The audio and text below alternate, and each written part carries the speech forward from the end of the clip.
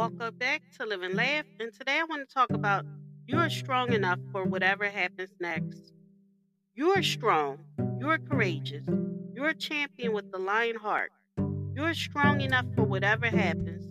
Take a couple deep breaths, breathe in, breathe out. Don't rush yourself out of this moment of stillness. Peace is available to you. When you're ready, get on your way, allowing peace to be your anchor as you go about your day. And remember, no matter what, your story ends with a victory.